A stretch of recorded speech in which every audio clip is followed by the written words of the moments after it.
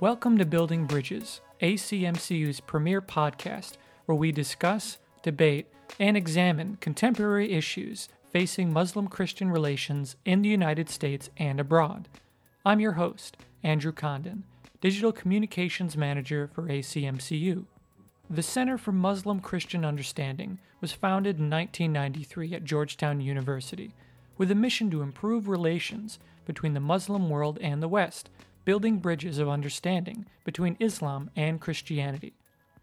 In this program, we will speak to experts, faith leaders, authors, and influencers about how their work is shaping the discourse and fostering interfaith dialogue within their respective communities.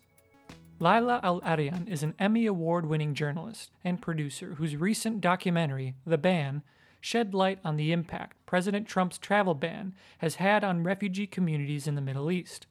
Laila recently gave a talk and screened her film here at the center and joins us on this episode of Building Bridges.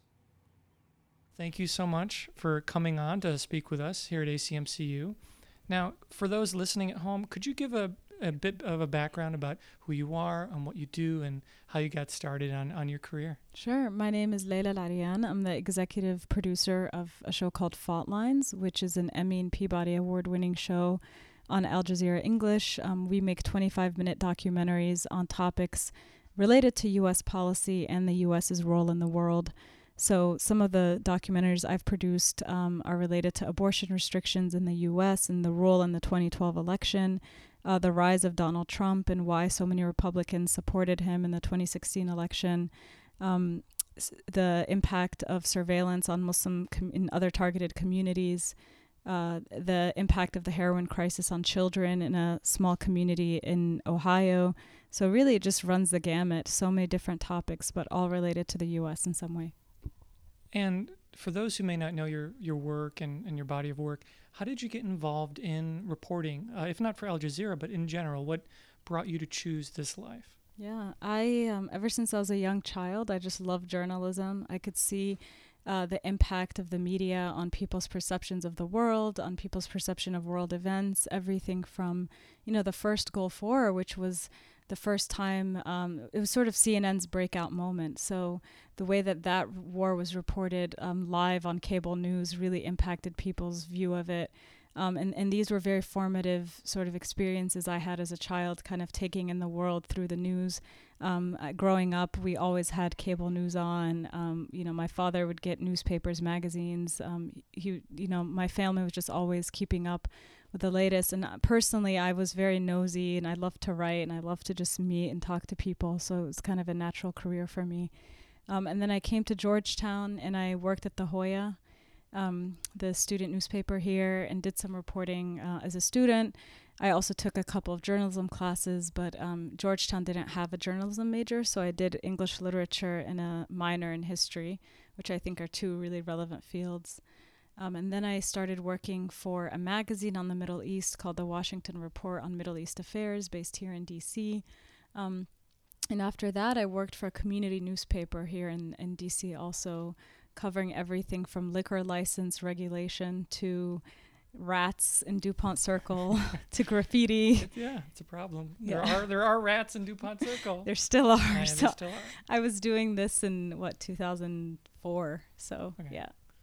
So the film that you just worked on for Fault Lines, actually, I believe it won an Emmy, The Ban. Now, for those that know your written work, are journalists now film producers? Is that something that is a natural, organic shift in this, 2018 world where a lot of, communicative media is visual? It's a good question. I think I always saw myself as being a writer first and foremost, and working for a newspaper, maybe as a foreign correspondent for a major American newspaper. And then, for a variety of reasons that didn't work out. But one of which was I graduated from journalism school in 2006. And it was around the time that newspapers were basically like hemorrhaging money and hemorrhaging staff. There were just massive cuts. And even though I had a pretty prestigious internship that then turned into a fellowship, and I co-wrote a book at the age of 25, I found even after that book came out that it was really difficult to find a full-time job in print media. I wasn't even getting interviews. I just wasn't even getting in the door. So I looked around and what was hiring. Al Jazeera English was this new channel. They had a huge office in DC, and they were actually hiring and growing and investing money in journalism. And that sort of precipitated my shift into visual and video journalism. And I sort of haven't looked back in some ways. I think the building blocks of journalism are there, in, in print and also in sort of visual media. And I think in 2018, there is a lot of convergence. Like, there's no doubt about that. You sort of have to do it all. And if you can shoot and edit and write and produce, and, the more skills you have, the more marketable you are. But in some ways, my career was sort of a casualty of a result of sort of the changing, business of journalism. So Al Jazeera produces content all around the world. And I'm assuming that you get to do some traveling and as you tell your stories. For you, what is the most alluring part of your job? What gets you up in the morning? You say, I'm up, I'm going to go, and I'm going to do my job. What's the one thing that always just energizes you the most about being a journalist in this age?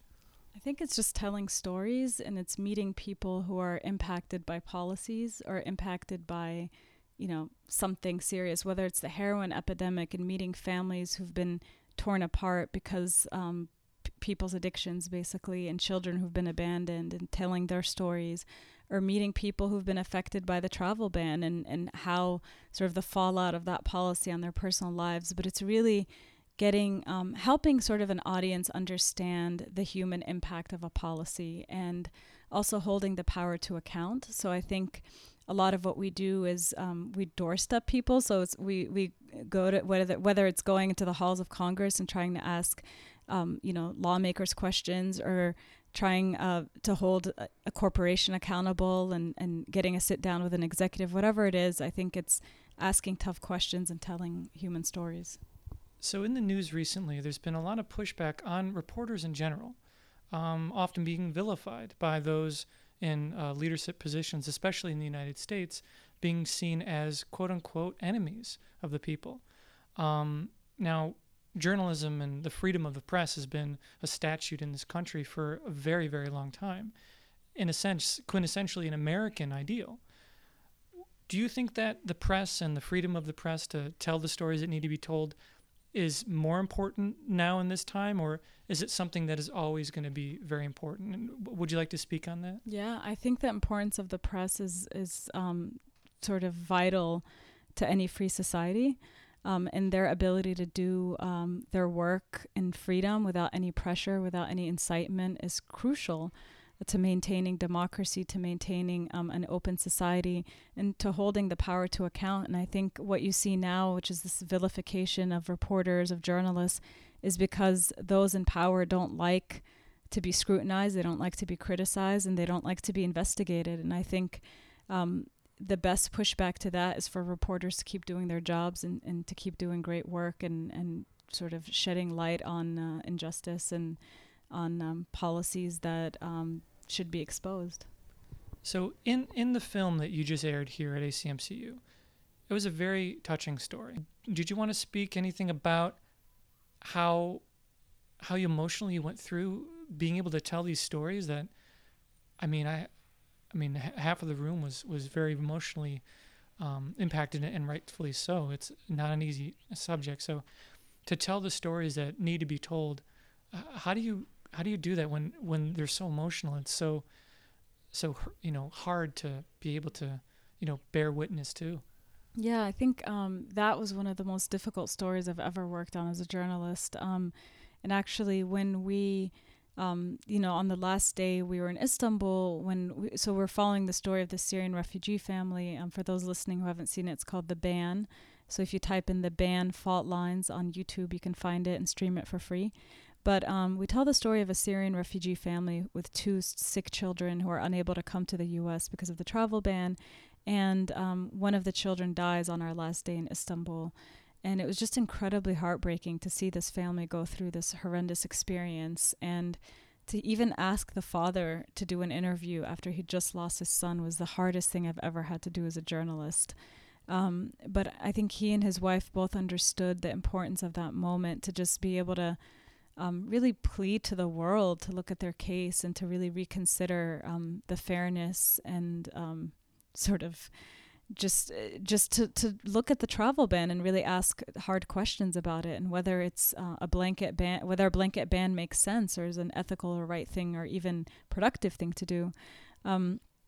So after we did that interview with him, after he'd just lost his son, I don't even think he'd buried him yet. We were on the way to the airport to come back to the U.S., and I just started like vomiting, and it was just a reaction to how difficult it was to have that experience. And then it just continued for weeks and weeks, and I thought I had an ulcer, and I got like checked out, and in the end it wasn't an ulcer, but what my doctor told me, he pointed to my stomach, and he said, this, pointing to my stomach, is being caused by this, which is my head, and sort of like all the emotions. So I just realized, in that moment, that it's really important as a journalist to sort of seek help and seek care when you need it, because a lot of the stories we cover are so tragic and are so difficult, and some of the experiences of families are just really tough to go through. And of course you feel that guilt. You're like, well, if I'm feeling so bad, imagine the family that's at the center of it and how they must be feeling, and this isn't about me. But what was incredibly helpful was I did this fellowship at Columbia called the Ochberg Fellowship at the Dart Center, which is really just focusing on, journalists who've gone through trauma or PTSD or who've just really had a hard time with some of the stories they've covered because of the really heavy topics. And it was just really nice to spend a week with other journalists who'd had similar experiences and to talk about kind of coping mechanisms and like sort of medically and scientifically like what's going on when you're going through this stuff. I'm so sorry you had to go through that, and thank you so much for sharing. I have to say that's probably something that a lot of people at home don't even think about, is that the reporters who are telling these stories, who are going out and risking not only their lives but their emotional well-being, it takes a toll. And it's a service that's being provided. And I want to thank you just, for the work that you're doing and for being someone who has the strength to do it. Following up on that, on the ban itself, on the film, so it has achieved some recognition with the Emmy. Do you know if the families or the family, one of the families who are spotlighted, do they know that the film has been seen and been so well received by people, and has that maybe provided them some, I wouldn't say closure, but a way to know that their story is being told? Yeah, definitely. So I've been in regular contact with Abdelghani Abdeljawad, the father who's sort of at the center of the film.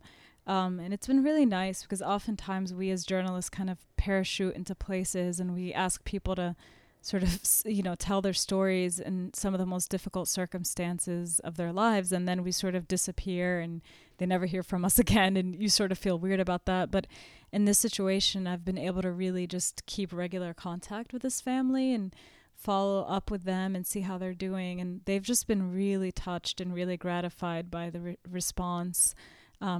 UNHCR expedited their case after our film came out, and they've now settled in Germany and are sort of trying to rebuild their life after their huge loss. They've had another child, and I think even though it's been so difficult losing their child and kind of losing the hope of building a life with him and with their other kids in the U.S., what's kind of given them comfort is just people's support and sympathy that they've received.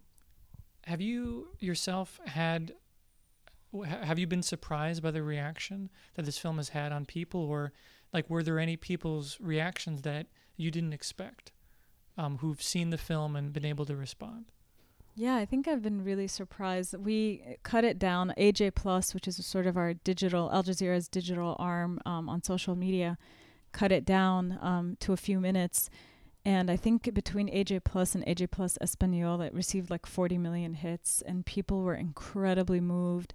They raised money for the family. They reached out, like just tremendous outpouring of support. I think in some ways it's because it's kind of the most dramatic example of a family that's been impacted by the travel ban. I think a lot of the other reporting sort of showed less, consequential fallout.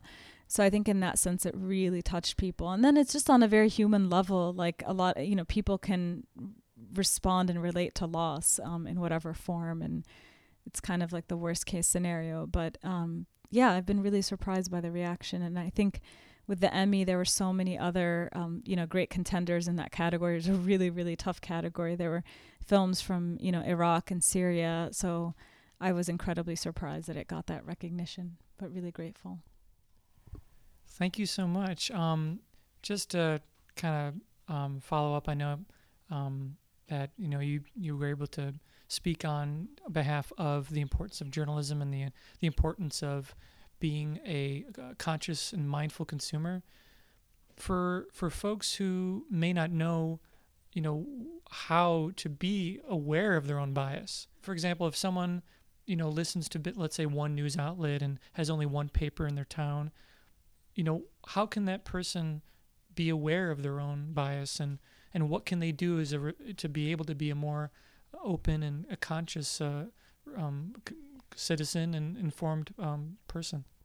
I think people just need to seek out as many sources of information as possible and just really expand their world. I think oftentimes people are drawn to outlets that they think will just confirm their biases and confirm their suspicions, or sort of more like diatribes than actual reporting, and to just try to seek out facts as much as possible and expose yourself to different viewpoints. I think that only, expands your horizons and educates you.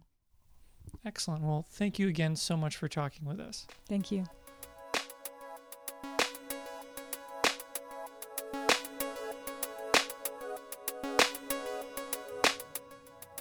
Thank you for joining us on this episode of Building Bridges, brought to you by ACMCU.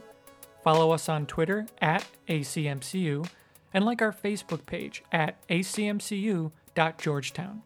Feel free to submit any questions and tune in for upcoming episodes.